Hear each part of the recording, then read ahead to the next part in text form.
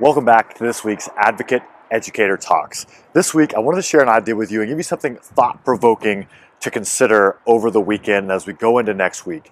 And I'm calling it auditing your time investment. And this is something I think we can always come back to re-audit and build more self-awareness. So this came to me after the full month of January. I was doing Wim Hof breathing every morning, which is 30 kind of hyperventilating breaths and then a breath hold. And I was doing 3 rounds each morning, holding my breath for somewhere between a minute and 3 minutes each time.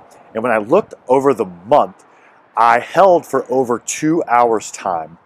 And it hit me that if I was to continue to do this for 12 months, that would be 24 hours of breath holding in the year, a whole day of holding my breath.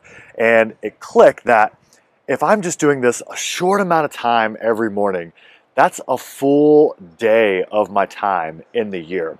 And what else am I doing in my life for 10 minutes a day, 15 minutes a day, 30 minutes a day, that over time is going to compound, kind of like, compounding interest at the bank, and be 1 day, 2 days, 3 days, a whole week, a whole month of my life in the year. Is it social media, scrolling Instagram or Twitter? Is it, wasting time with people that don't care about me?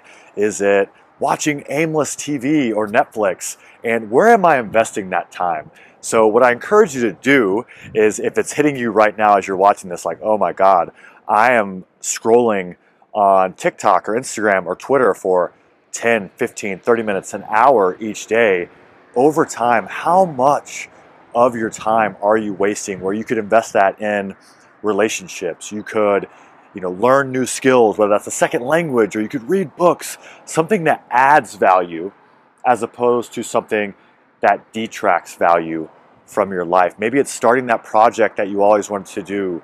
Like I said, learning that new skill, or investing in your marriage or in your kids' relationships, or whatever it may be. I challenge you to evaluate your time, how you're spending every single day. And we all need that time to just detox and not think about anything and maybe just mindlessly scroll.